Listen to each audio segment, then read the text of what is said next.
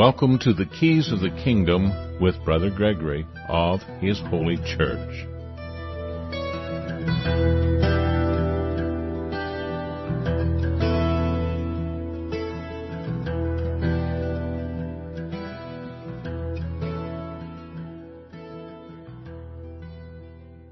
Well, welcome to Keys of the Kingdom. I'm Brother Gregory, and again we're going to be talking about the Kingdom of God. And the Kingdom of God occasionally talks about coming out of her, my people. And of course we see in Egypt, the people were in bondage in Egypt, and they were brought out of that bondage in Egypt. There were people in the walled-in camp of the Golden Calf out in the desert after they came out of Egypt, and Moses called certain men out of that camp, or called everybody out who would remain faithful to the Lord, whatever that meant at the time, which is a question that we may address because we're going to be looking at Exodus. And there was also the comment in Revelation about coming out of Babylon. And a lot of people want to know how to come out of Babylon, but then a lot of people don't even know what Babylon is. And so there's a question of understanding the biblical text, the ancient scripts, and what they were doing. Obviously, the Pharisees had an interpretation of the Old Testament, of the Torah, but at the same time that they had their interpretations, the Essenes had their interpretation, and the Sadducees had their interpretation. They all had access to the Torah, and they all had a little bit different interpretation. Actually, in some cases, quite a bit different interpretation of what the Torah was actually saying. The Essenes referred to the interpretation of the Pharisees as a fiction and a fraud, and we know that Jesus came to take the kingdom away from the Pharisees, who were in control of the government of Judea at that particular time, and give it to some who would bear fruit. And those he gave it to have often been called the called out. So they were called out as well. The Levites were called out in the wilderness, and the apostles and the 120 in the upper room, the 70, were called out by Jesus Christ to be in the world but not of the world. And that statement alone needs to be somewhat understood properly. In order to do that, we look at the Greek and find that there are 4 or 5 different words in the Greek text that are all translated at times into the single English word world. So when Jesus says, my kingdom's not of this world, and that I'm going to pick certain people that I keep from the world, and they'll be in the world but not of the world, what word is he using? Because of all those different ones, he's actually using the same one in every case. And the word he uses, according to, and I quote, the Modern Concordance, that word means constitutional order or system of government. So he's saying that some men would not be a part of the governments of the world. Those constitutional orders and systems of government like Caesar. Caesar had a constitutional order and system of government. I mean, Rome was a republic, had a constitution, had offices. We've talked about that for the last couple of weeks, the different offices in Rome. And we can equate those offices in Rome to modern governments because the duties of those offices are often very much the same. And they were a matter of election. The emperors were technically elected by an electoral college of the Senate. And the Romans believed in separation of powers, but that separation of powers was often blended in these offices. As Rome went from an actual Liber Res Publica, or republic, in its early days, 500 years before Christ, to the time of Christ when it was, by the time Christ was born, they had already had almost 25 years of imperial rule, which even though Augustus often campaigned on the idea of returning or restoring the republic, he actually kept moving the people farther and farther away from the Republic because he altered the thinking of the people by altering the institutions of the people and the way in which those people and their institutions interacted. And he did this more by free bread and circuses than probably anything else. We talked about the reforms to their military and the way in which they defended themselves, the way in which they provided free bread to the community and to the people through their temples. That was one of the duties of the temples. Their temples did all sorts of things. Their temples minted coin. Most of the coin came out of the temple of Moneta, which is where we get the word money. So when we say temple, everybody has a tendency, oh, well, those are pagan temples. Well, they had an actual function and a duty. And those functions and duty had a great deal to, those were the institutions of society. And we were told to preach the gospel of the kingdom to every creature, and the word they use there in the text, in the Greek text, for creature can actually mean institutions. So the precept upon precept that we see in the gospel of the kingdom, which are the precepts of God, needed to be preached to every institution of mankind. Unfortunately, a great deal of our institutions today are modeled more after the Roman model under the emperors than they are under the model of the early church and the kingdom of God. And so when we explore Exodus, we will take reference to that so that we will start to understand the connection between the story of Exodus and the world in which we live today. How does one leave bondage if you wake up some morning and find out that you are in the bondage of Egypt? How would you leave that? Well, you would want to understand what was going on in Exodus.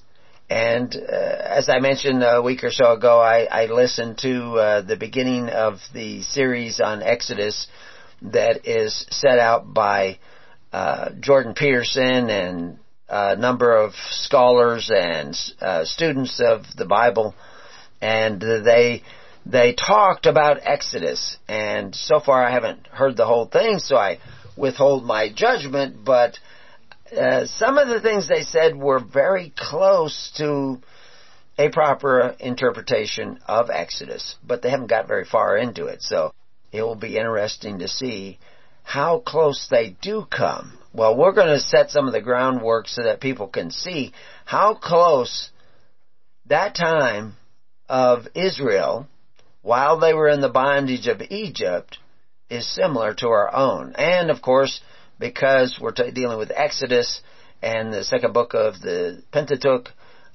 which is Exodus, we're going to have to take a look at Moses, because it's in understanding each of these different factors of the Exodus and this book and the interaction of the people with their government, which was the government of Egypt, that we begin to understand where they were really going, what the real complaint was, why people were not as fruitful as they needed to be, and how those institutions were causing a corruption amongst the people, and how they needed to get away from those institutions in order to find the kingdom of God, which is, when we say the words kingdom of God, we're talking about the dominion of God, where God has dominion over you. And we know from what we studied in Genesis that God gave some of that dominion to man.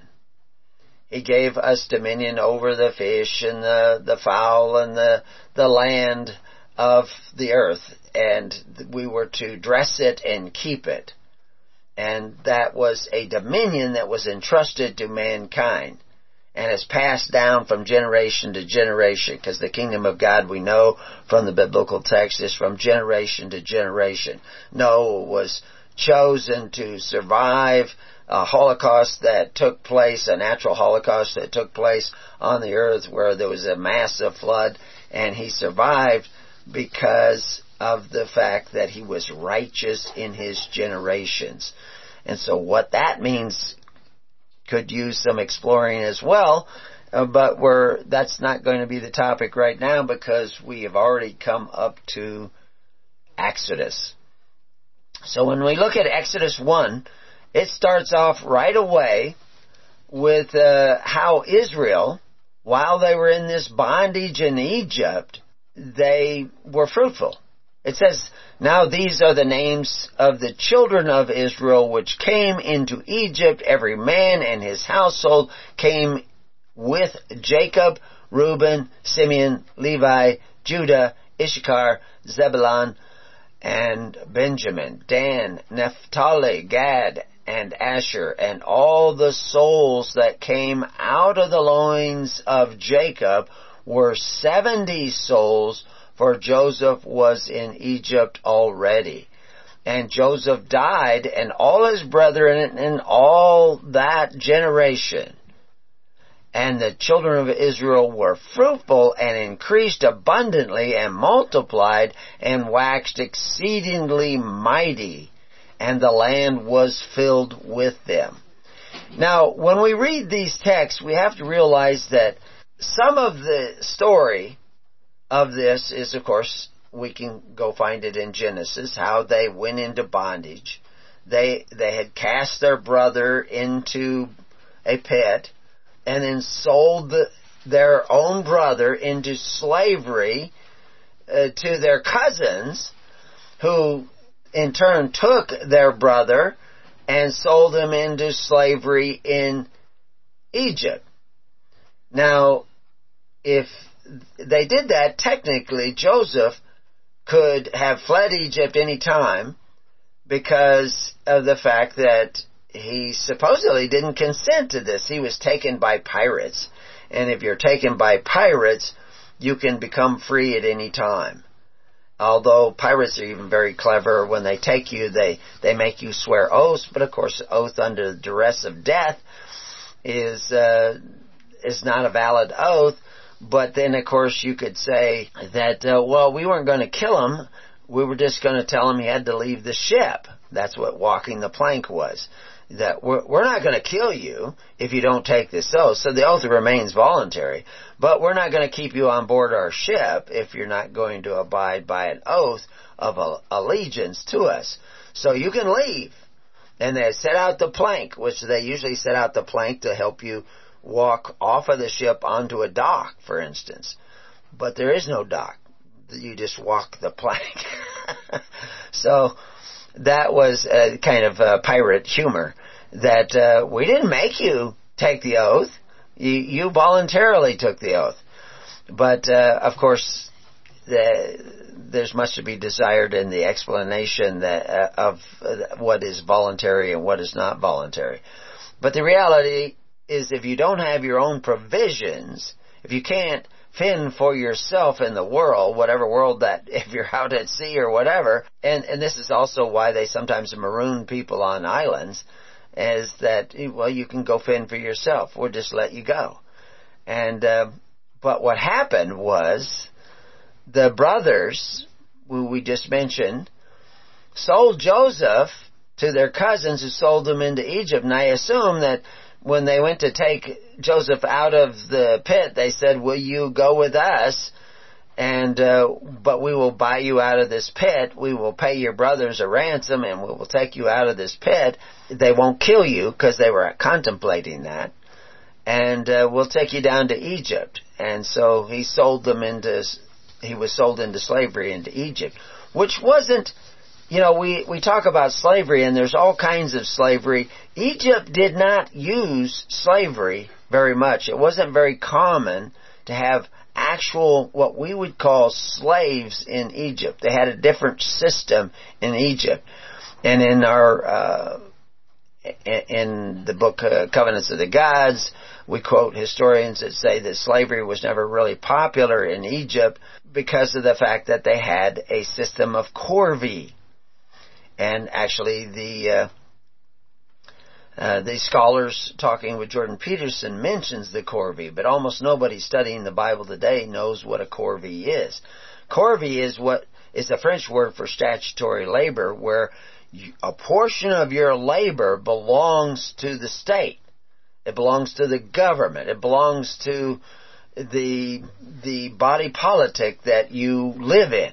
A portion of your labor belongs to them, and that is, of course, the bondage of Egypt, where 20% of their labor was going to belong to the Pharaoh. I mean, you could do what you wanted with the other 80% of your labor. That was for your children, for your livelihood. That was yours.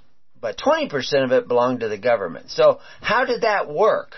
Because they didn't have any real gold and silver money anymore in Egypt. That was part of the bondage. All the gold and silver went into the hands of the government. And the people issued some other means of monetary exchange, which we see common throughout ancient nations. The Spartans had lead money. They had lead money because there was no value anywhere outside of their community. And so it forced the people to only trade amongst themselves in Sparta. And some would say that in Lycurgus you can read that gold in the hands of the people is an enemy of the state.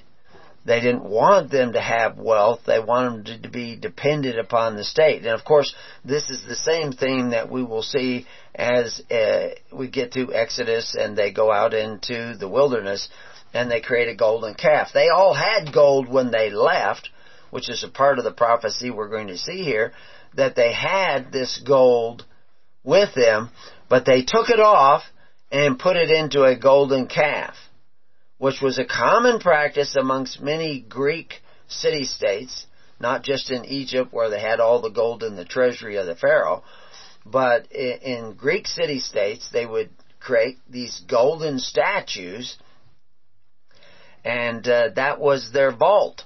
That was their reserve fund. It was actually even called in the Greek language the reserve fund, and occasionally Athens during war they would saw off an arm or a leg or something of this statue, turn it into coins so that they could finance the military and buy the stuff that they needed to buy in order to fight the war.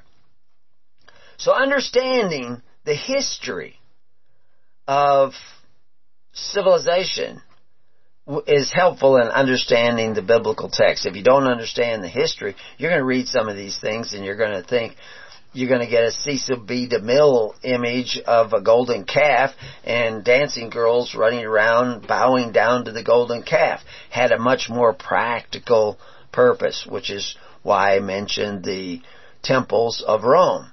They all had practical purposes. They had duties. They had responsibilities. These responsibilities and duties were written out, and they provided the free bread of the Roman emperors. They provided coinage of money. They provided health care in some instances to the people. So understanding that brings us back to Egypt. And in verse 8 we see, now there arose a new king over Egypt, which knew not Joseph. And he said unto his people, behold, the people of the children of Israel are more and mightier than we. Come on, let us deal wisely with them.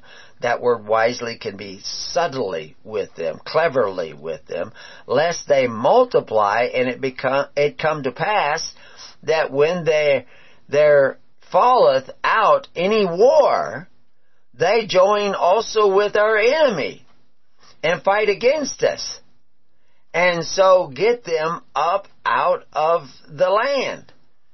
Therefore they did set over them taskmasters. So this is what they decided to do. They decided to set taskmasters over the people to afflict them with their burdens, and they built for Pharaoh treasure cities, Pithom and Ramses. And that reference to Ramesses it makes us date the time that we think this is taking place, although this writing comes much later.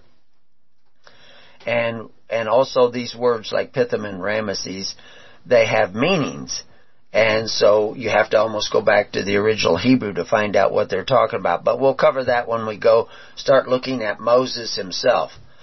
But the more they afflicted these Israelites, the more they multiplied and grew, and they were grieved because of the children of Israel. They were afraid of them.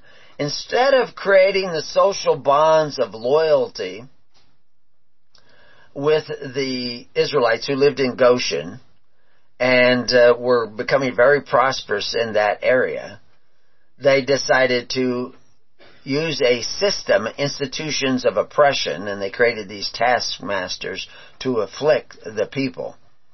This word, by the way, of taskmasters is actually composed of two different words. One is mak and the other is sar. Sar has a lot of times to do with govern and rule, but the mak is mem samek, which is that word that has to do with the corvée, forced labor, tasked workers, labor bands, and it's often translated tributary or tribute, because what it is that 20% of their labor became a tribute that they had to pay into the government. Now, 20% of their labor belonged to the Pharaoh, to the government of Pharaoh, based on what had happened in Genesis. But now they were putting these taskmasters and forcing these contributions. It was assumed that they would do this work for the Pharaoh, this 20% of labor, and what they probably did, what it appears they did from other writings and through traditions, is that for a period of time every year, usually when you weren't growing crops, because the crops came with the floods of the Nile, and so there were periods of time where there were no crops to be planted, and so somebody from every household would go and work for 20% of the year for the Pharaoh. And sometimes they would rotate these work projects throughout the year. If you weren't a farmer, you could come almost any time.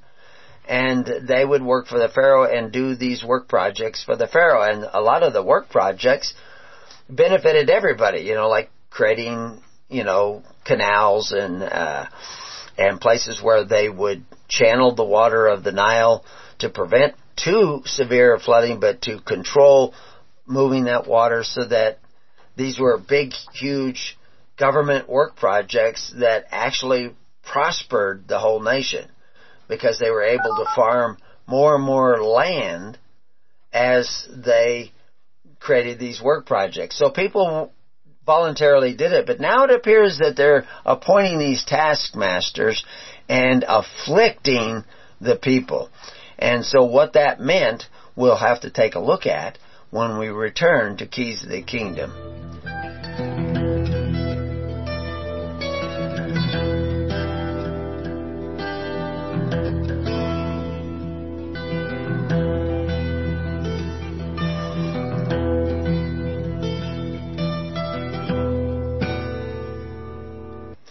Well, welcome back to Keys of the Kingdom. So, we are seeing these taskmasters put into place.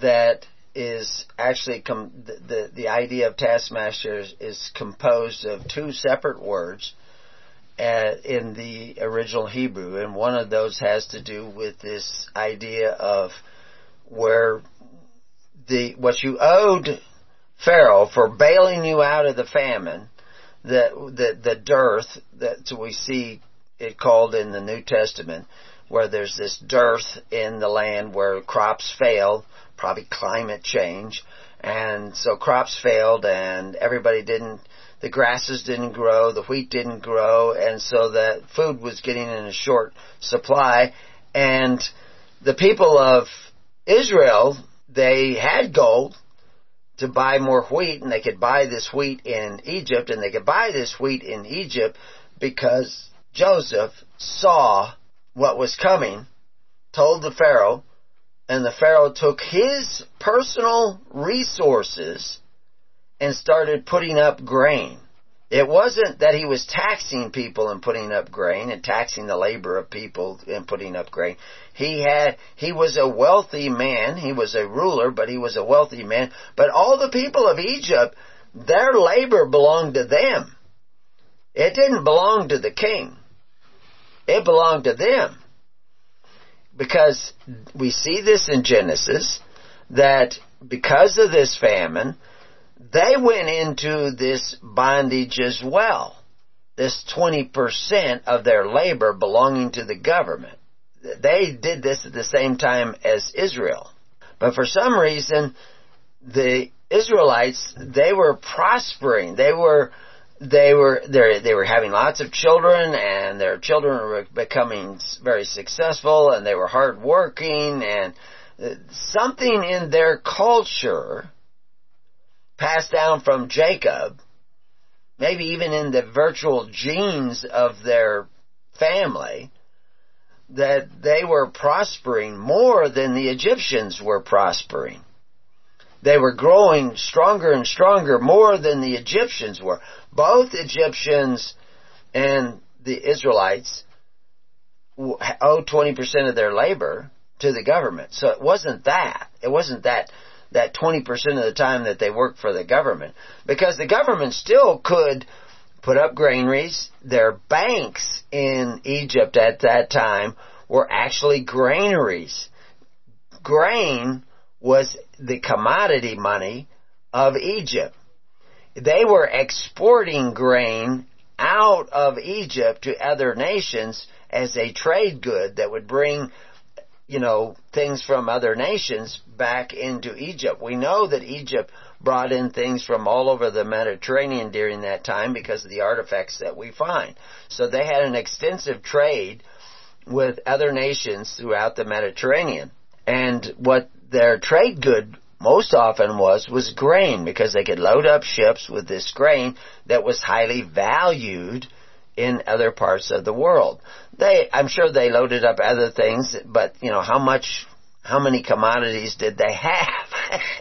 We know that later on during the Roman Empire, they loaded up stone and shipped stone all the way to Rome, as well as grain. And we've talked about the amounts of grain that came from Egypt. But that was money, and their banks actually deposited grain because that was what was the commodity money of the time. But we see them bringing in these taskmasters that are forcing and what they say is afflicting. And we see this word afflicting both in verses 11 and in 12. In verse 12 it says, "But the more they afflicted them, the more they multiplied and grew." And that word afflicted is ana in the Hebrew, and it's translated afflict about 50 times, but also force, exercised, trouble, weaken, oppress. These are the ideas that are associated with this word. And if we go into a study of the word, we'll see that occasionally they'll add additional letters to the word. It does mean somehow or other to put an extra burden on the people, even associated with the idea of browbeating, forcing, putting people down, humiliating people. It's even translated humble 11 times. So this affliction through these taskmasters and putting the burden on the people didn't make them weaker. It actually made them stronger. And so this was quite a quandary. And so they were kind of come up, the Egyptians made the children of Israel serve with rigor. And they made their lives bitter with hard bondage. Mortar and in brick, and in all manner of service in the field, all their service, wherein they made them serve, was with rigor. And we've seen that word rigor several times. It's perek in the Hebrew, and it means rigor, harshness, severity. They were being cruel in the way in which they were making them serve.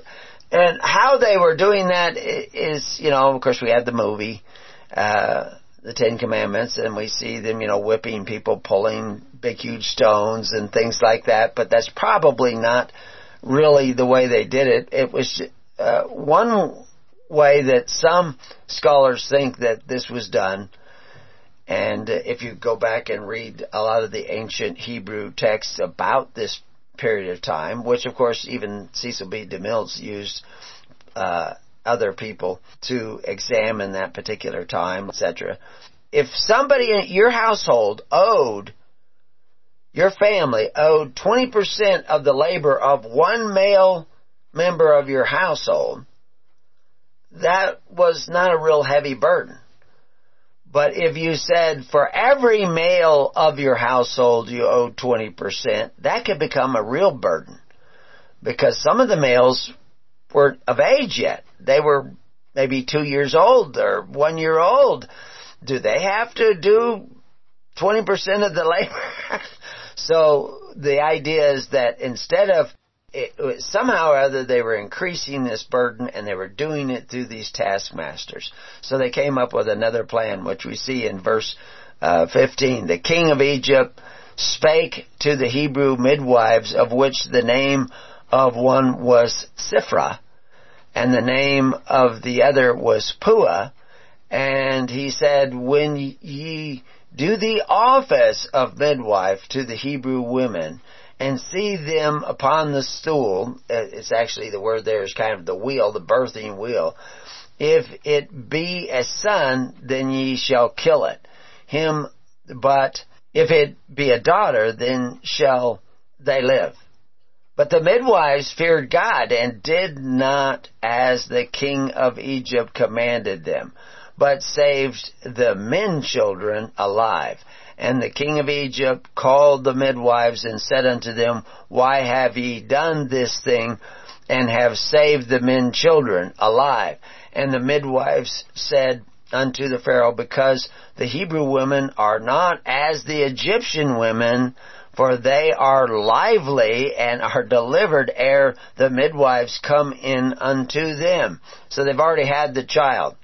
Therefore God dealt well with the midwives, and the people multiplied and waxed very mighty. And it came to pass, because the midwives feared God, and he made them houses, the Pharaoh charged all his people, saying, every son that is born ye shall cast into the river, and every daughter ye shall save alive. So he's actually, they say, charged this, and that's another Hebrew word that they use there that is translated command. He commanded this. 514 times it's translated command, or some form of command, or commandment. But about 39 times it's translated charge, and 5 times appoint. But basically it was like a statutory law that you were to cast out that child. And if you didn't cast out that child, there must be some sort of penalty involved if this is the statutory casting out. So how that worked, it's difficult to say, but there was pressure on the people not to have male children. And later on, when we look at Moses and possibly who Moses was historically, we will see that they did find an area that there was an inordinate number of females in this community. There was a decided lack of males in the community, more than nature would have normally been. And so there may have been some sort of pressure put upon the people to not keep male children. Now, when we talked about the one-child policy, that was for a period of time in China, but now that we're facing population collapse, you can have more than one child in China. But a lot of people were aborting the female children rather than the male children, and they have an inordinate number of males now because of that. But they also found that they had large numbers of females in communities that were unregistered in China. And they didn't know they even existed until they got up to like marrying age and work age, and they said, well, where'd these people come from? Well, a lot of people were hiding their female children. And of course, this is what we're going to see happening with Moses, that he is hidden away. So, to sum up, the Israelites and the Egyptian people were in this bondage because they consented to the bondage. they were depending upon the rulers who exercised authority, one over the other, to become their benefactors, provide them with grain and food during famines. And the original Pharaoh did not own the labor of the people before this famine, but afterwards he owned everybody's labor, a portion of everybody's labor. But the people had sold themselves in this time of famine. That's an important thing to understand. If we look at Genesis 47:24, and it shall come to pass in the increase that ye shall give a fifth part, that's 20%, unto the Pharaoh, and 4 parts shall be your own for seed in the field. So a fifth of their labor. So you would give either a fifth of your labor, or you could give it in the form of the commodity money or the grain. But if they had enough grain, they might say, well, we got enough grain, we need your labor. And that's where the taskmaster comes in, so that you actually had to leave your field for 20% of the year and go and work for the Pharaoh. And this is where the taskmasters come in too. Now, again, that might have been somewhat voluntary at one time, because these big work projects were necessary in order to expand the agricultural system and make the whole community wealthier. But they were using it to afflict the Israelites, and evidently they weren't doing it to all Egyptians, but focusing on the Israelites. But anyway, so you can read that, and we have links on our page at Preparing You where you can follow along. But this bondage was a corvée of 20% of your labor belonged to the government, and they could collect it in a number of ways. If you were an artisan, you might produce some artwork for the Pharaoh, and that would pay your 20%. If you were just a common laborer, you might go and drag stone or dig ditches or what have you. And of course, this brought more wealth into the government. But the point is a portion of your labor, however they collected it, belonged to the government. And we see this same yoke of labor under Rehoboam and even under Solomon, because they refer to in Kings 12 verse 14 and Kings 12 verse 18 this tribute that was owed. My father chastised you with whips, but I will chastise you with scorpions. Evidently, he would raise that percentage. He would create that rigor that we see with Egypt. And of course, that's where a lot of Israel, they didn't go back to their cities, they went back to their tents. We've explained that in other audios, what that meant.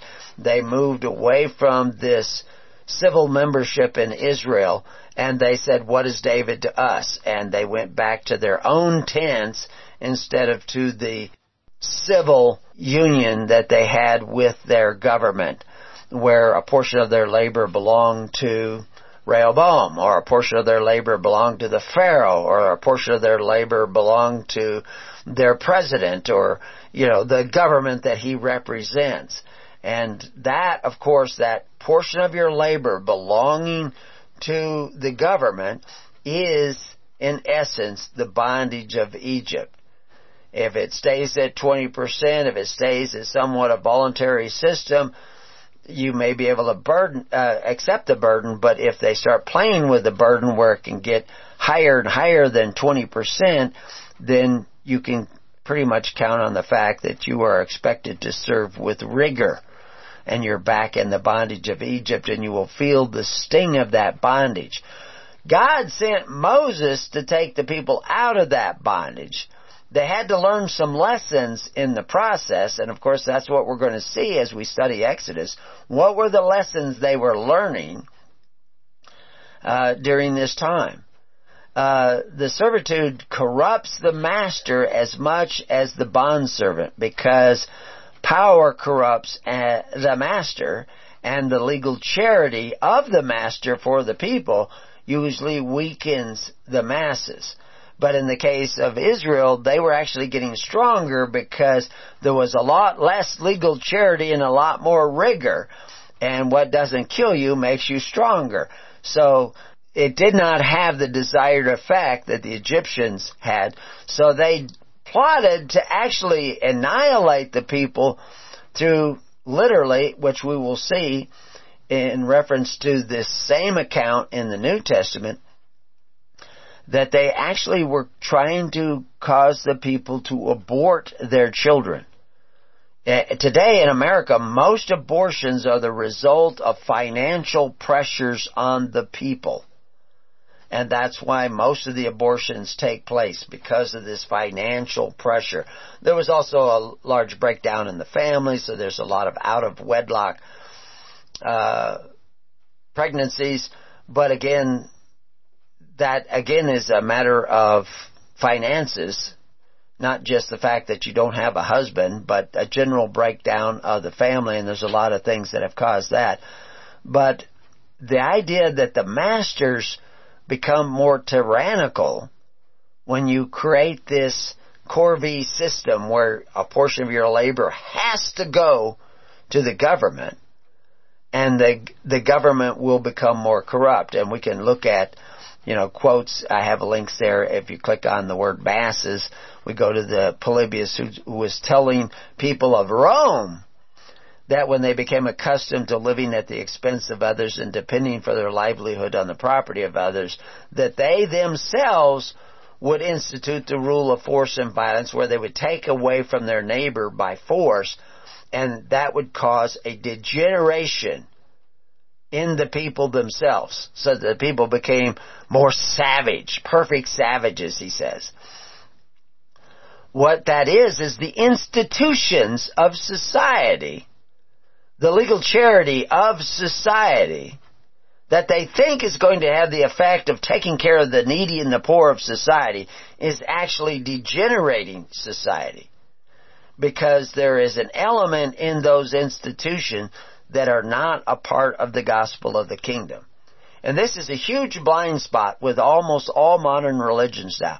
They have a blind spot. Their eyes have been darkened, and they cannot see that these systems that depend upon men who exercise authority one over the other, exercise dominion over the people, and force the contributions of the people in order to provide the welfare for the people, that institution will degenerate the people, make them weaker, so that they will not bear fruit. Now, the good news is life is going to get harder, like that rigor that we see in Exodus, in that first chapter, where because life gets harder, some people will get more lively and stronger, and they will start to learn the lessons that we will see the Israelites learning during the time in which God sends Moses back to free the people. They had some lessons to learn, and they continued to learn those lessons even out into the wilderness. But before they could even begin their journey into the wilderness, they had to learn the lessons of a free society, how to take care of one another through faith, hope, and charity instead of force, fear, and fealty. Because that's what they had learned in Egypt, was how to take care of one another through force, fear, and fealty. But as the Pharaoh created heavier burdens through his institutions and less benefits, which we will see, the people had to take up the slack themselves. And we'll talk about many places that we have seen this actually in our modern history, in the last 20, 50 years, at least in my lifetime, where people who were literally decaying, degenerating as a society, becoming weaker and weaker and weaker, they changed their institutions or their dependence upon government institutions, and they as a society became so strong that tyranny had no power anymore over them. And they were able to fight off foes, both foreign and domestic. But it was because they understood, basically, they understood the precepts that we see explained in the gospel of Jesus Christ and the doctrines of Jesus Christ. Some of these doctrines are not taught in the modern churches. Just before we came onto the program, we were hearing news stories about divisions in what is called the church today that are doing absolutely the opposite of what Moses taught, absolutely the opposite of what Christ taught, but they're actually encouraging abortion. casting out your children before they are fully generated, which we will see mentioned in the same account in the New Testament. So the Pharaoh did not know or appreciate Joseph, that this Pharaoh that rose up, but he also didn't understand human nature, or what we would call the law of nature. And we will because we just kind of finished our series on the law of nature and law in general, we will take a look at what that means, because the words law of nature, or natural law, or divine will, or the will of God, these phrases are convertible phrases. They're all referring to the same thing. Now, everybody's interpretation of what the law of nature is may vary, but that may be simply dependent upon their private interpretation. So anyway, just as a review, again, this word taskmaster is from this mem semek, which is forced service, enforced payment, where you had to labor. If they didn't want to accept your grain as payment, they would make you go. They might actually tax more members than just that one head of the household. They would, and maybe if you had 4 or 5 sons, you would have to provide a great deal more taxes, much more labor to the government, because you had these extra sons, so that people actually found themselves casting out their male children. And the rule was that they had to cast them into the river. And of course we'll see how Moses was cast into the river as well. But they put him in a basket first, so he survived. But the inferences of what that was going to mean is going to be very important in understanding the whole of what was going on at that particular time. So if we look at Acts 7:19, we see this Stephen's speech where he's talking about Abraham and what was going on in the days of Abraham, and then eventually that gets us down to Moses and what was going on with Moses in the days of the bondage of Egypt, and this new king rising up. But I can let you go to preparing you, and you can read all that. But one of the important things is that they literally sound like they are talking about abortion, not just casting them into the rivers. But we'll talk about Moses when we come back to Keys to the Kingdom. So come right back, because we've got more to tell you.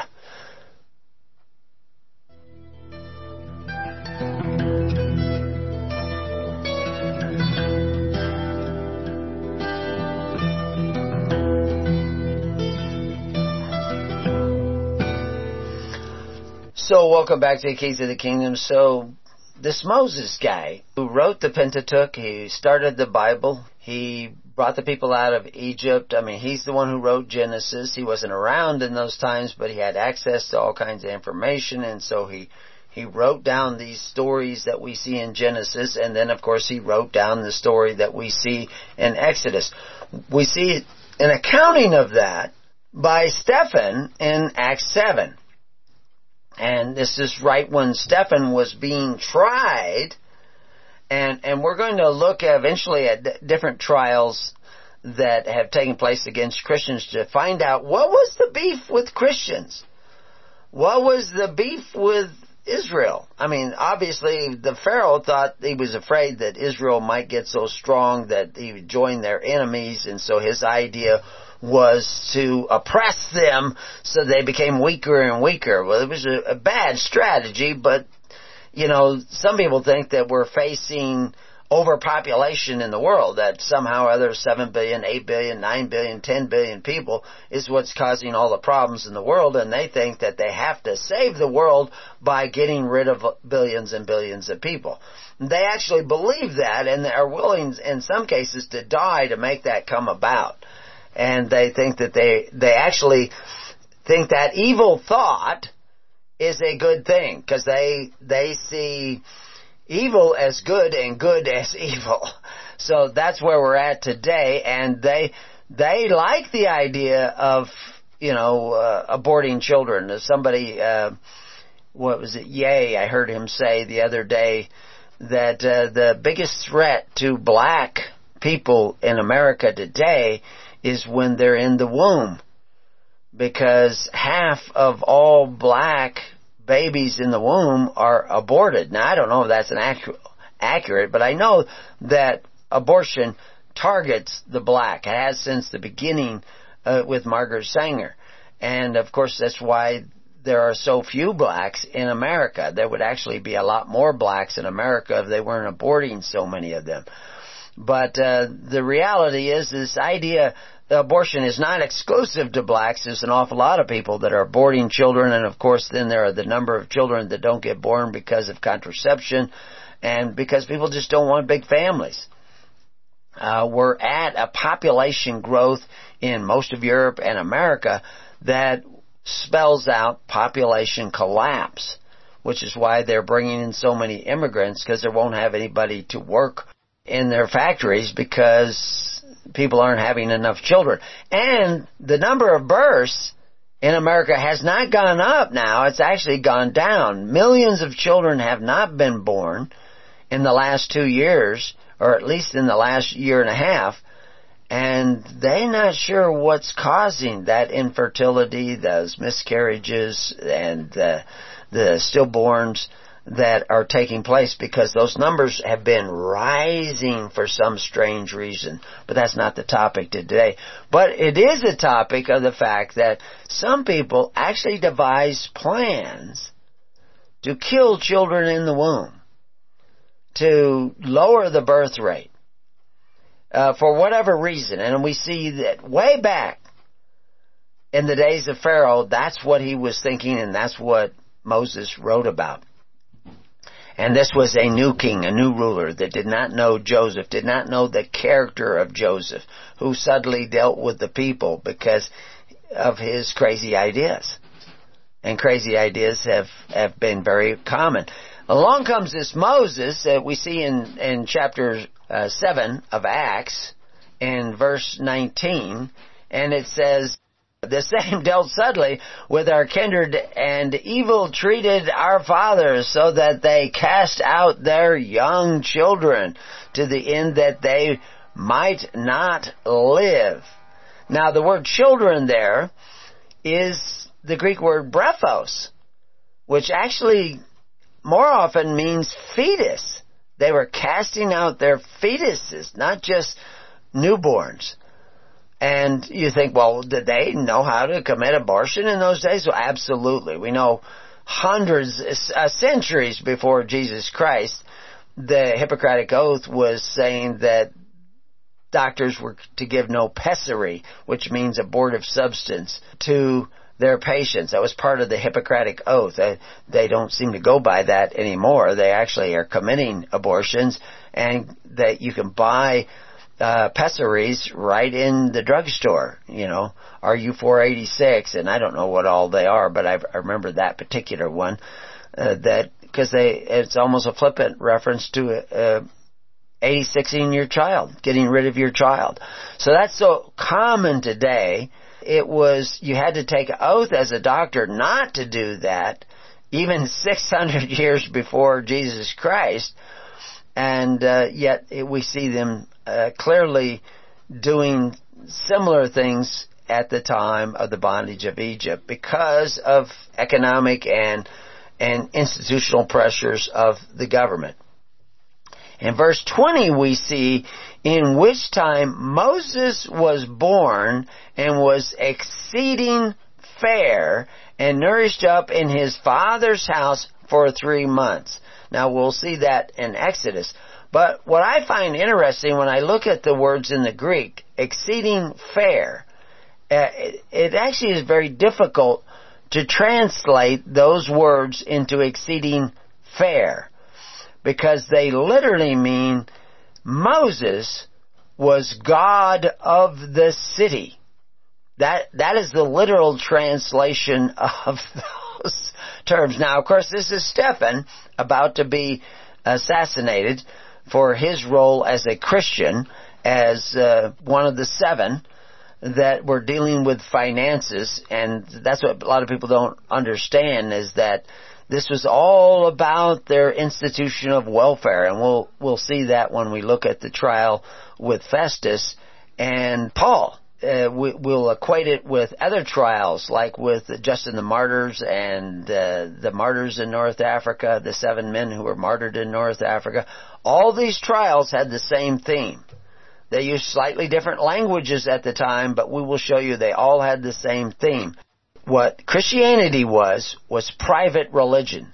And religion was the pious performance of your duty to your fellow man. In other words, religion was the social welfare system of your society. There was public religion, the free bread of Rome, and there was private religion, which was the free bread, the daily ministration, the pure religion of Christians.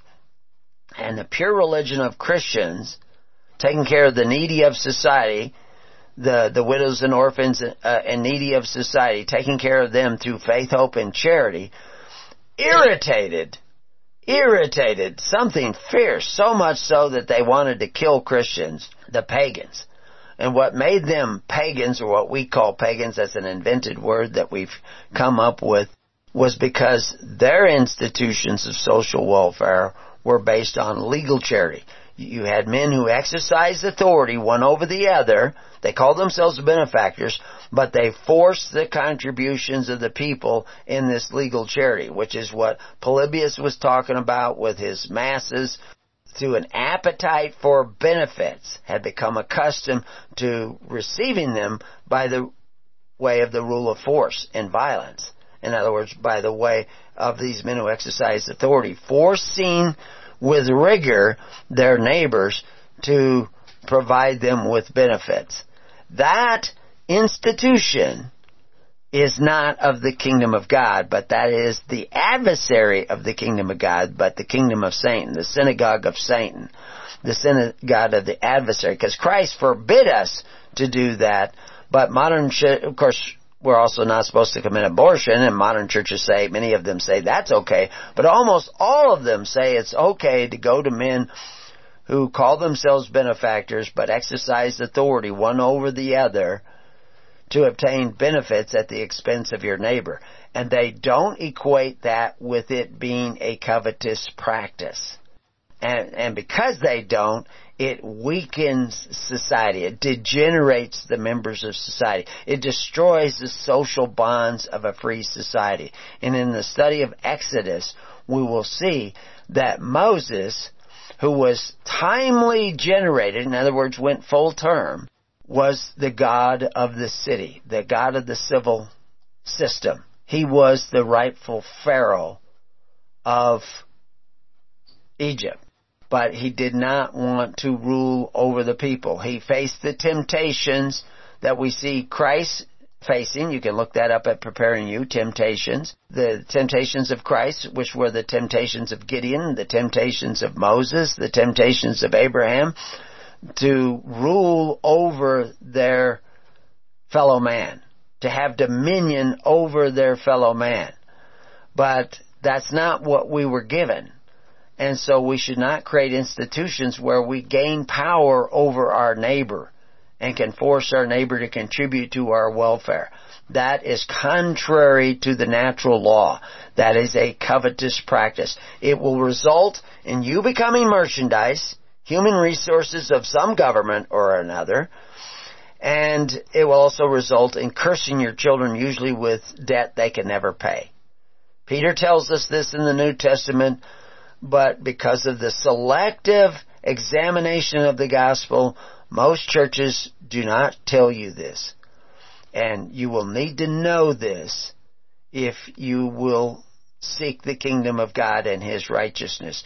And the kingdom of God is the right to be ruled by God. So let's take a quick look at Moses, because there's a lot to look at. You know, Moses was this prophet in the Abrahamic religions, which would include Judaism, would include the Muslims, and of course would include the Christians, or should include Christians.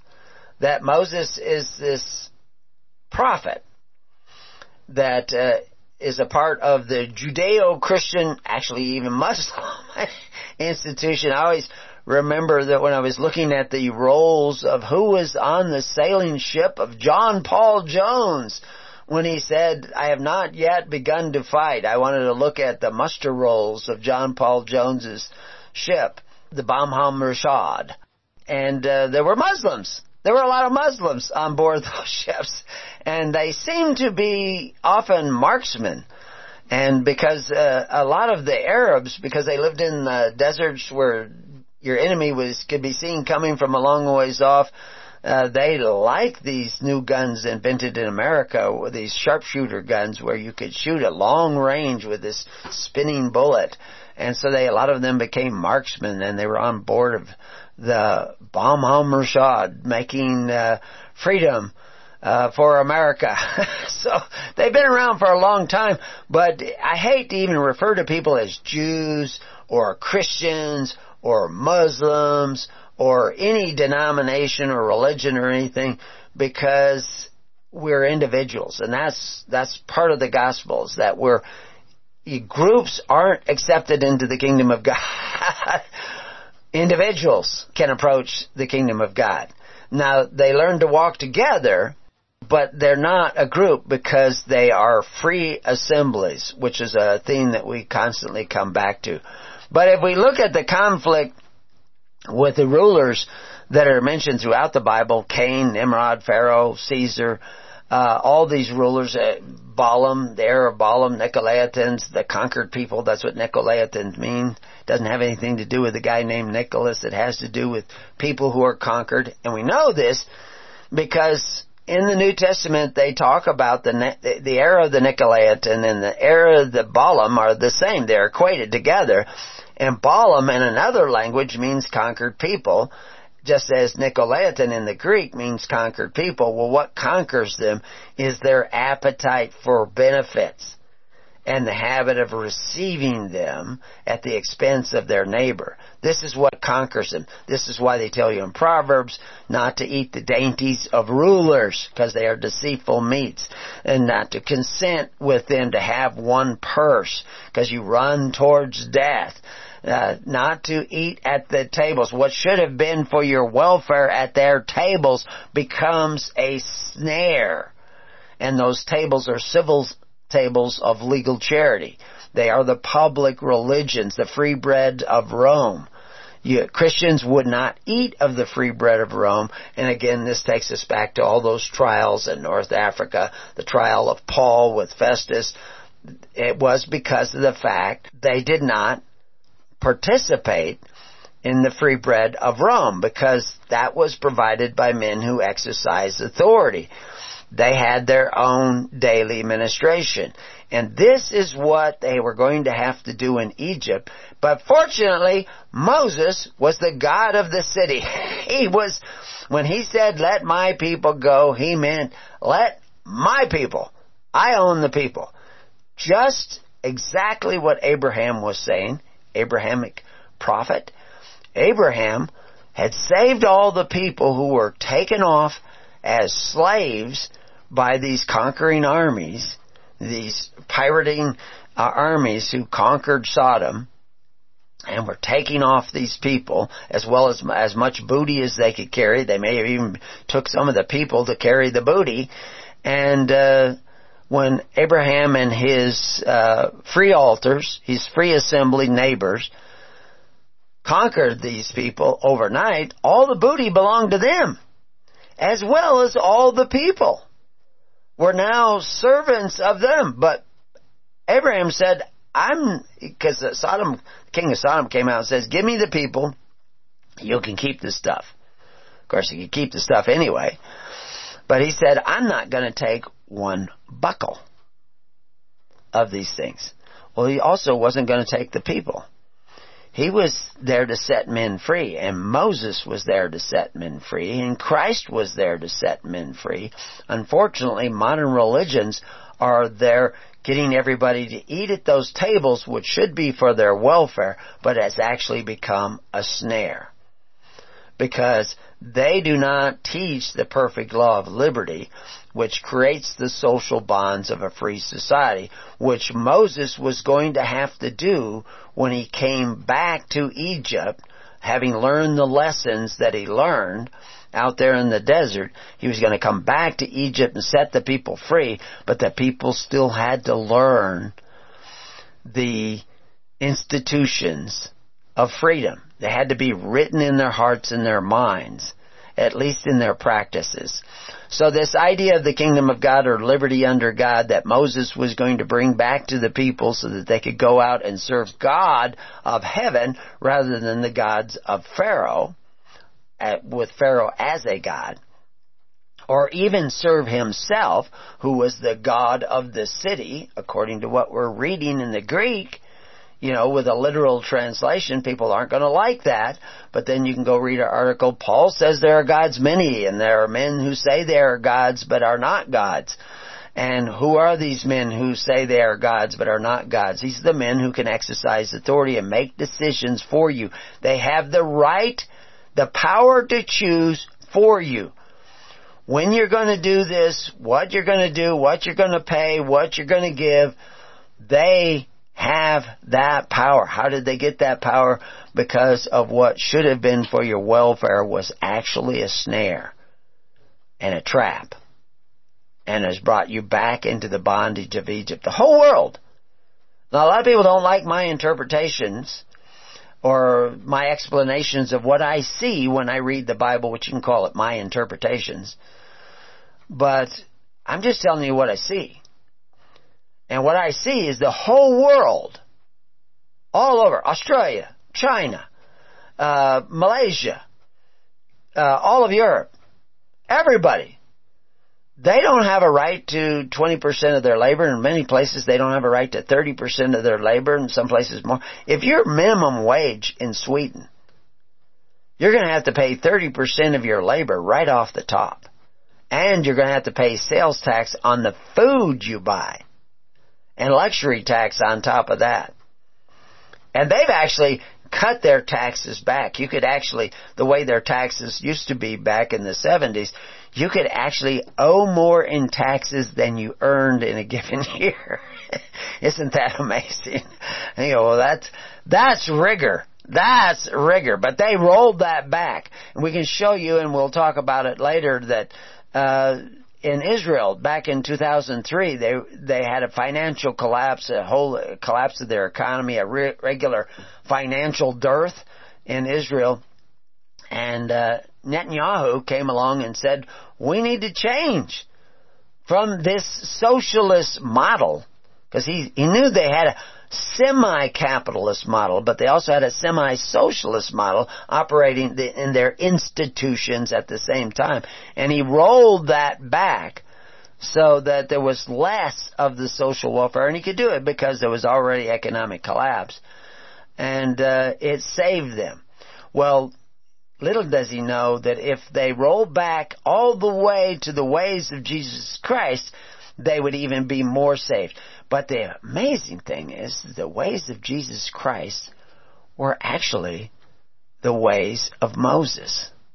So we talk in this article on Moses that I have also at Preparing You, that you can go, the prohibitions by Moses and the prophets of not oppressing your neighbor, the poor, the stranger in your midst, is such a common theme.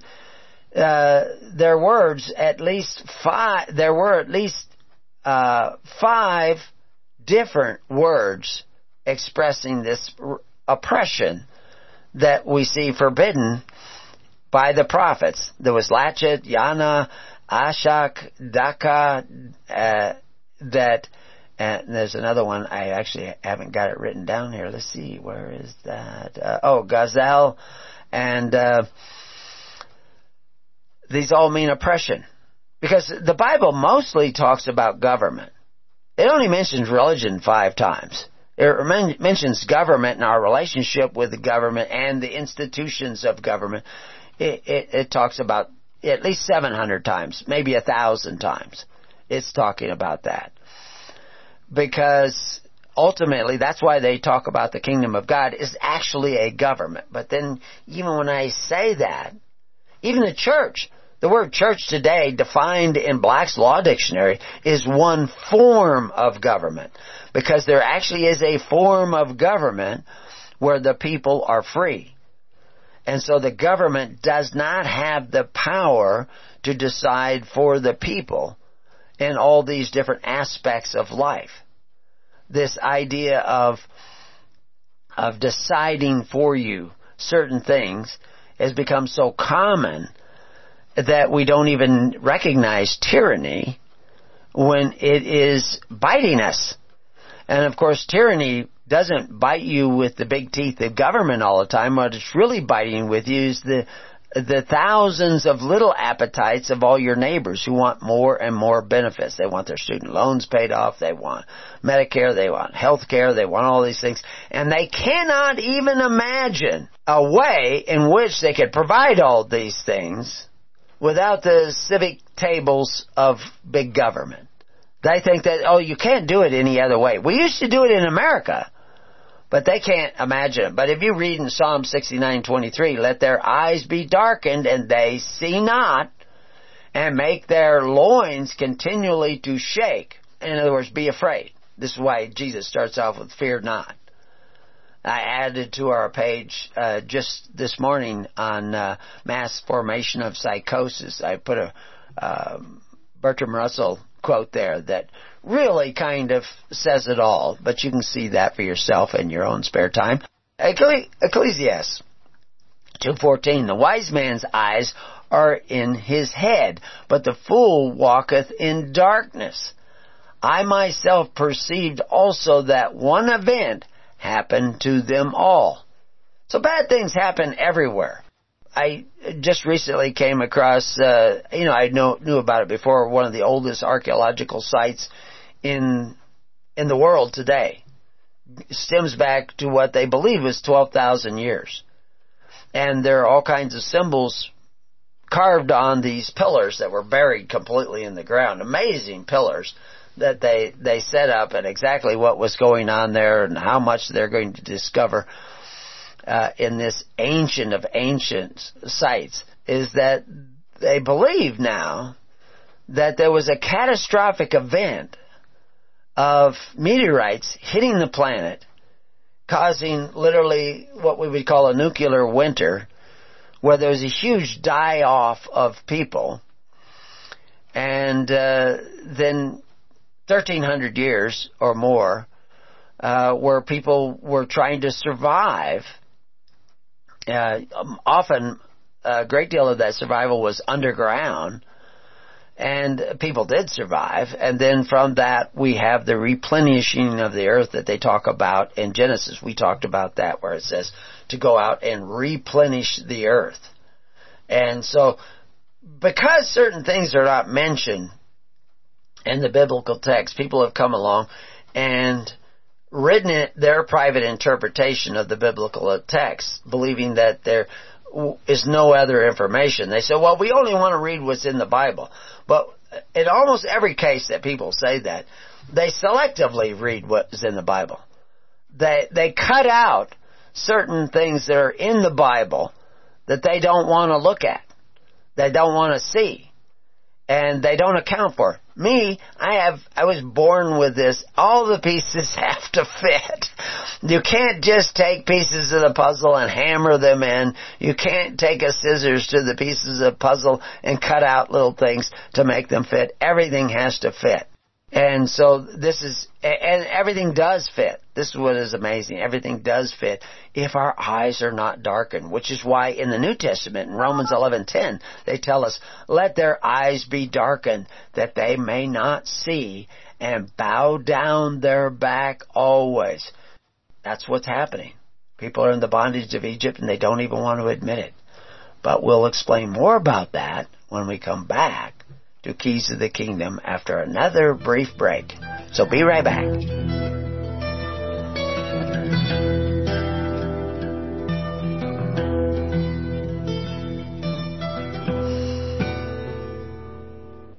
Well, welcome back to Keys of the Kingdom. So we're talking about this idea of the eyes being darkened so that people right in front of them, they can see the truth spelled out right in front of them.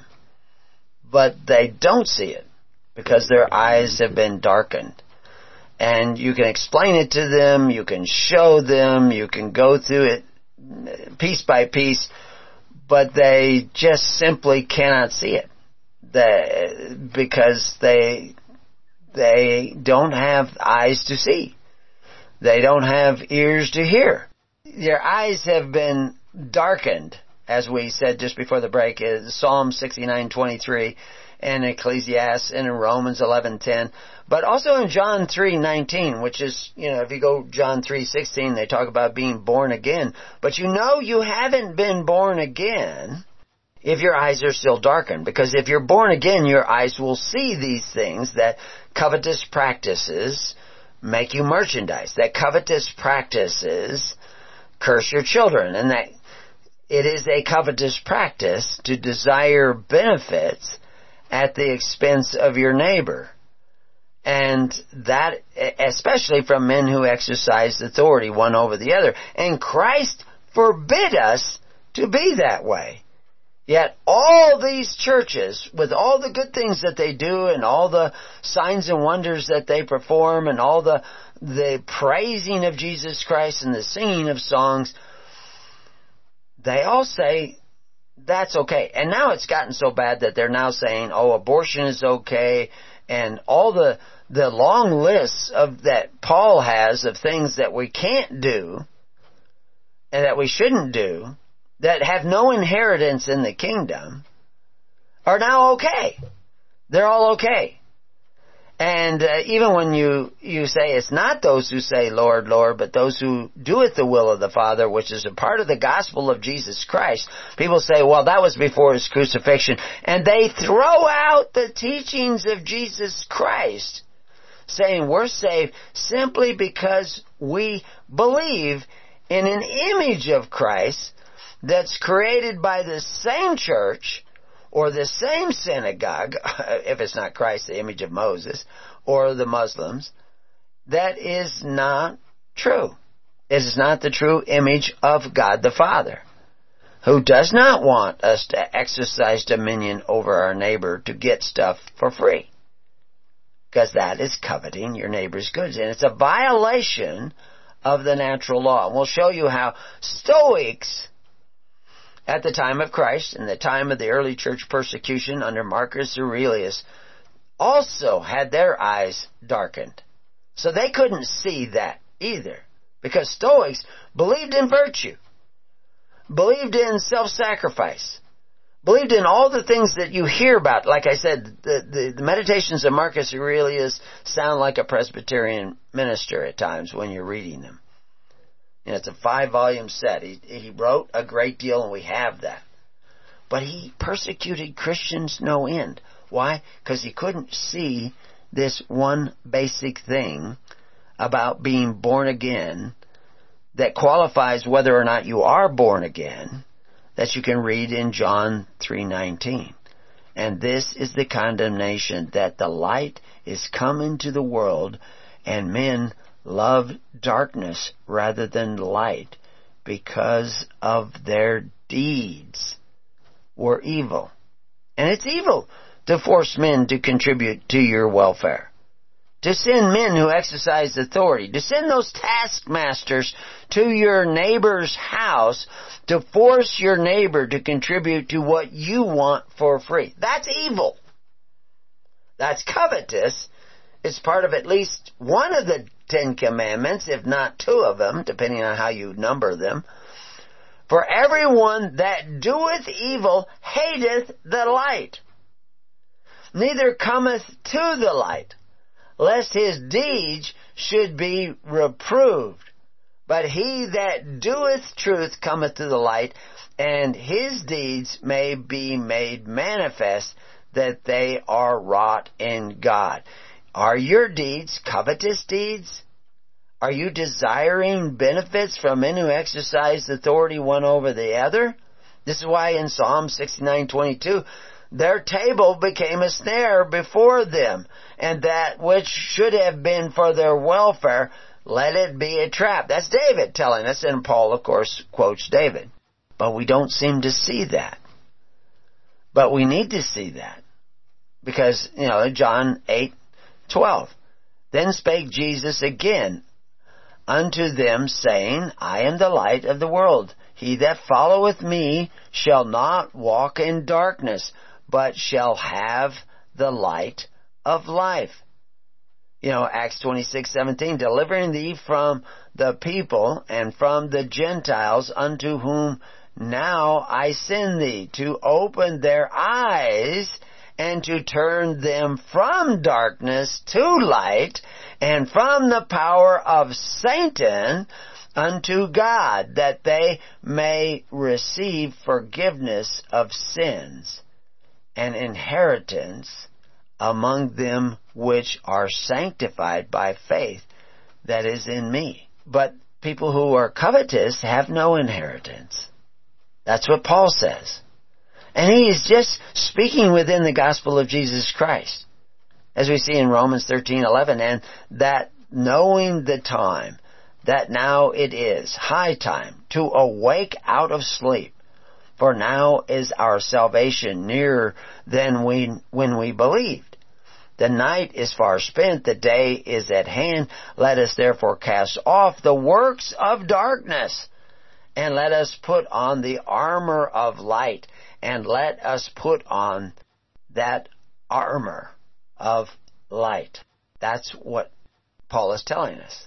Let us walk honestly, as in the days, not in the rioting and the drunkenness on all these benefits, not in the chambering of wantonness for all these benefits, not in strife and envying others, we only want to tax the rich. But put ye on the Lord Jesus Christ, and make not provisions for the flesh to fulfill the lust thereof. That doesn't mean to not cut firewood to keep you warm in the winter, or not to put up canning and some grain in your larder. It has to do with the provisions for the flesh that are provided by the men that we see them bragging about. Ananias is bragging, and Tertullus is bragging about when they are trying to drag Paul into judgment before Festus. He's talking about provisions that bring national tranquility that we do partake of. And that is the welfare of the temples of Rome, the free bread of Rome. The same as it's the free bread of FDR and LBJ and Trump and Biden. They're all men who exercise authority one over the other. They all take away from your neighbor to provide you with benefits. And Moses knew that we had to get away from that if we were going to set the people free. But like I said, to take a quick look at Moses, and so that we have this coverage of Moses, you can go and look. I have audios up already on a page on Moses that you can go and listen to and get a better and better view of Moses. I found that I had made a slight archaeological mistake in the space this week and corrected it. But the reality is that Moses was pulled from the water, which we will see as we go into Exodus 2, actually, she didn't pull him from the water. She sent her servant down to pull him from the water. And one of the reasons why is that water was just infested with snakes. Why is there snakes in the reeds? That's where the snakes dwelt and were constantly catching birds, etc. But I thought it was interesting that she sent her servant down to pull him from the water. But she did adopt him as her son, and she was the rightful heir. But archaeologists will tell you that there is no evidence that Moses ever even existed, that the Israelites ever came out of Egypt, and I believe that is a timeline thing. And so you need to go and look at that for yourself. But in looking at these archaeological evidence that they had the time, that it was actually earlier that Moses was there, and that they came out of a place called Avaris, that they've only got a tiny little percentage of Avaris excavated, but that seems to be where the Israelites were in Goshen, and there's a lot of reason to believe that. But it's all circumstantial evidence to some degree. But that's what archaeology is that you look here and you find this piece of the puzzle and that piece of the puzzle, and you put it together. And I find it very fascinating, some of the things that they're coming up with and that they're studying in this examination of the archaeological evidence that is being found all the time. But I kind of favor that this Moses, you know, you can go look at Tim Mahoney's Patterns of Evidence, the Exodus. He has a book, he has films out, and he depends heavily on Dr. David Rohl, who's an Egyptologist. They look at like the Amarna tablets and the excavations at Avaris, but like I said, it's only like 2 or 3% of Avaris that's even been excavated. But there's lots of peculiar things that they're finding out that really does appear to be the time.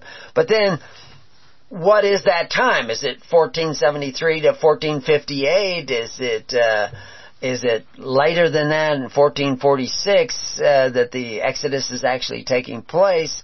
Different people talk about different things, but personally, I think that the Hatshepsut era, the Tutmosis the first, Tutmosis the second, Tutmosis the third era, and I cover this on the page about Moses, and I equate it with a lot of things trying to get you to understand that Tutmosis the second had questionable birth. Tutmosis the third definitely had questionable birth, that he wasn't the rightful heir, that it appears that Hatshepsut had this individual that she thought very highly of, that disappeared from Egypt for a period of time, that was extremely knowledgeable in astronomy and in history and in the sciences and even the military strategies, and he built all kinds of stuff. He was an architect. That he suddenly leaves also Egypt for this period of time, but then appears to come back, and there's a whole uproar with Tutmosis III. And that may be the period of time in which they live and exit that period. But the key thing is to understand the spirit that Moses is bringing, which is contained in the text.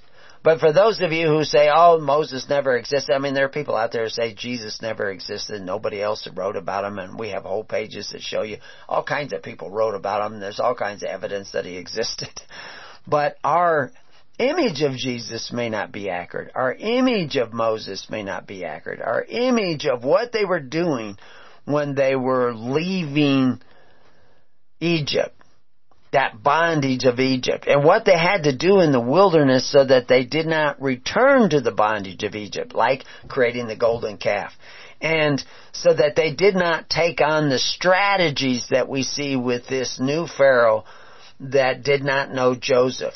And so they actually have a very small reference to it, but we have an article that explains it in much.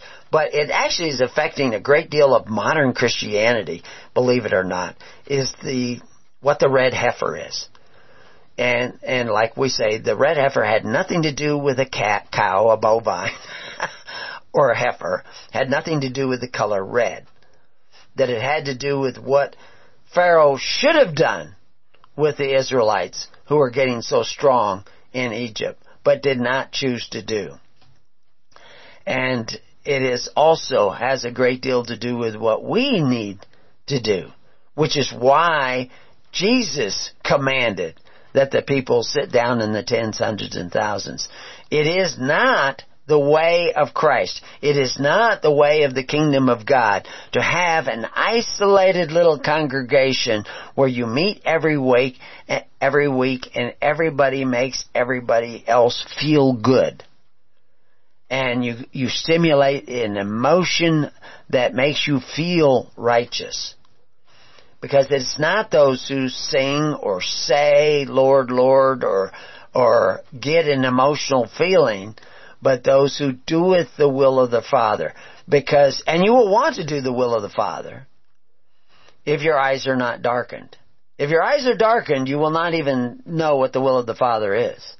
Unfortunately, you will not see that disaster coming that falls on us all.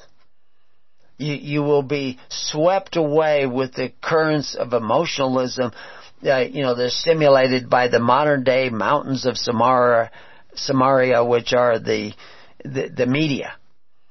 The media will sweep you away to think this or that. Or your churches will sweep you away to think this or that.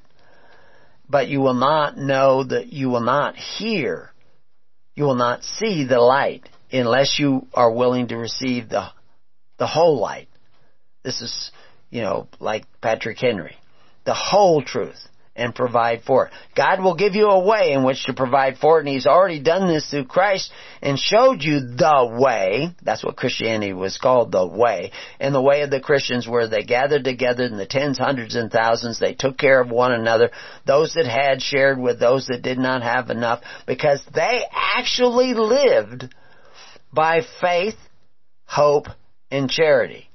The pagans, the Pharisees, lived by a system of Corban, a system of sacrifice that was forcing the contributions of the people, with men who were accountants rather than men who took account of the people, were actually helping, making sure that nobody was left behind and nobody was, that's what the Levites were. They were serving it says the tabernacle of the congregation. And the same word for tabernacle is the same word for tents. So they were serving the tents of the congregation. They were providing the social welfare that had once been provided for by Pharaoh and his system of social welfare during times of shortages and famines. But now they were providing it. That's what the Levites were doing. But they were doing it in a way that strengthened the poor. In Sodom, they did it in a way that weakened the poor, did not strengthen the poor. And that's what they were doing in Egypt, which is why the Egyptian women were not vigorous. The Egyptian people were not prospering. But the Israelite people were prospering, and the more you oppressed them, the more they prospered. Because that's how muscles get stronger, is that you put a strain on them. Well, like I said, the good news is there's a lot of strain coming. They just appointed 80,000 new taskmasters in the United States and armed them. They're arming 80. They're not just accountants pushing pencils and paper. They're arming 80,000 new taskmasters, new IRS agents, which is fine. I expect them to do that. Because I'm not interested in tearing down the systems of the world. I'm interested in everybody repenting, opening their eyes, and seeing the way of Jesus Christ, and becoming doers of His Word. And then you will learn the lessons of Exodus 2, and Exodus 3, and Exodus 4, that the people had to learn in order to recreate those social bonds. We have an article up on social bonds. You can look that up at Preparing You. That explains, because just recently a doctor in America, because of the craziness that's going on in America, said that we are a sick society and we need to recreate the social bonds of society. And we do that with our institutions. But they have to be institutions with the Spirit of Christ, the Spirit of the kingdom written in them. If they have the spirit of Satan, the spirit of the adversary, the spirit of Cain, the spirit of Nimrod, the spirit of Babylon, the spirit of Balaam written in them, they will weaken the people. If they have the Spirit of Christ in them, they will strengthen the people. And unfortunately today, the modern religions are really weakening the people. They are not strengthening the people, because they are lulling them into a false sense of religion, of faith, of inspiration, because they have unmoored the gospel of the kingdom from the precept upon precept that Christ said. We're not to covet our neighbor's goods. Charity was, by Paul's standards, was the most important thing. Charity. Well, He's not talking legal charity. He's not talking charity by the civil state. Because we know that charity weakens the people. We know that charity, we have a whole article on legal charity so you can understand what it is. It was known by Lady Godiva. You read our story on Lady Godiva, what she was really complaining about. But the church 100 years later, at least members of a church 100 years later, write ridiculous stories about Lady Godiva that nobody actually knows what she was talking about. She was saying that you cannot force the contributions of the people to take care of the needy of society. It will destroy society. You have to do it by charity. We knew that in America. If Trump was really going to make America great again, he would be telling us this. This is what he would be preaching. But his eyes are darkened in many places too, and if you think he is your salvation, you're sadly mistaken. Now, I hope that his eyes wake up, and maybe when he realizes the damages of the injections that he created, or he didn't actually create it, but he promoted, because he was easily deceived. He was easily fooled. And his pride has kept him from seeing his mistake. And until he confesses that, he is a danger to everybody. But I don't hate him. I'm not a member of the I Hate Trump Club. I'm not a member of the I Hate Biden Club. People who hate the leaders of their land are not going to look at their failings, their error. They're going to blame everything on their leaders and their rulers. And they're not going to be able to do anything about it. They'll try to change it with vote. They will not be able to do it with vote. I think there should be an honest vote. I'm all for an honest vote if you're going to have a vote in your democracy. But my goal is to preach that other form of government, the kingdom of God and His righteousness. And this is what you're going to see Moses doing. And the circumstances of, the Pharaoh heart being hardened and not letting the people go and everything, that was essential because the people had not yet learned how to take care of one another through faith, hope, and charity. And modern Christians need to learn that now. Because the unrighteous mammon, the unrighteous entrusted wealth, the city, the civil one-purse system that they've created where their labor now belongs to the government, their land now belongs to the government, their children now belong to the government. We explain all why I say that. Some of you will say, no, they don't. Well, I will show you in natural law how you are bringing that about to your institutions and have been doing so for 100 years. Understanding how you got to where you're at today. You cannot deny that you're not in the bondage of Egypt. Because more than 20% of your labor belongs to the government. It comes in lots of different ways. But so once you admit that, then we can see how you got here. And then you can find out how to exit to go back to where you need to be if you want to be free souls under God. And that's why we're going to go through Exodus 2 next time on Keys to the Kingdom. We have an afternoon program too, and we'll take calls on the afternoon program if you have any questions. God bless. Peace on your house.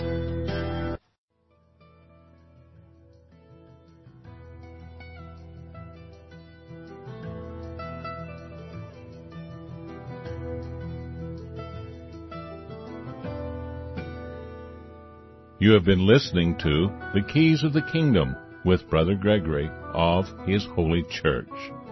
For more information on the educational ministry provided by His Holy Church and Brother Gregory, including services, counseling, lectures, books, and other audio materials, please write to His Church at Summer Lake, Box 10, Summer Lake, Oregon, 97640. You can also find us on the web at www.hisholychurch.net.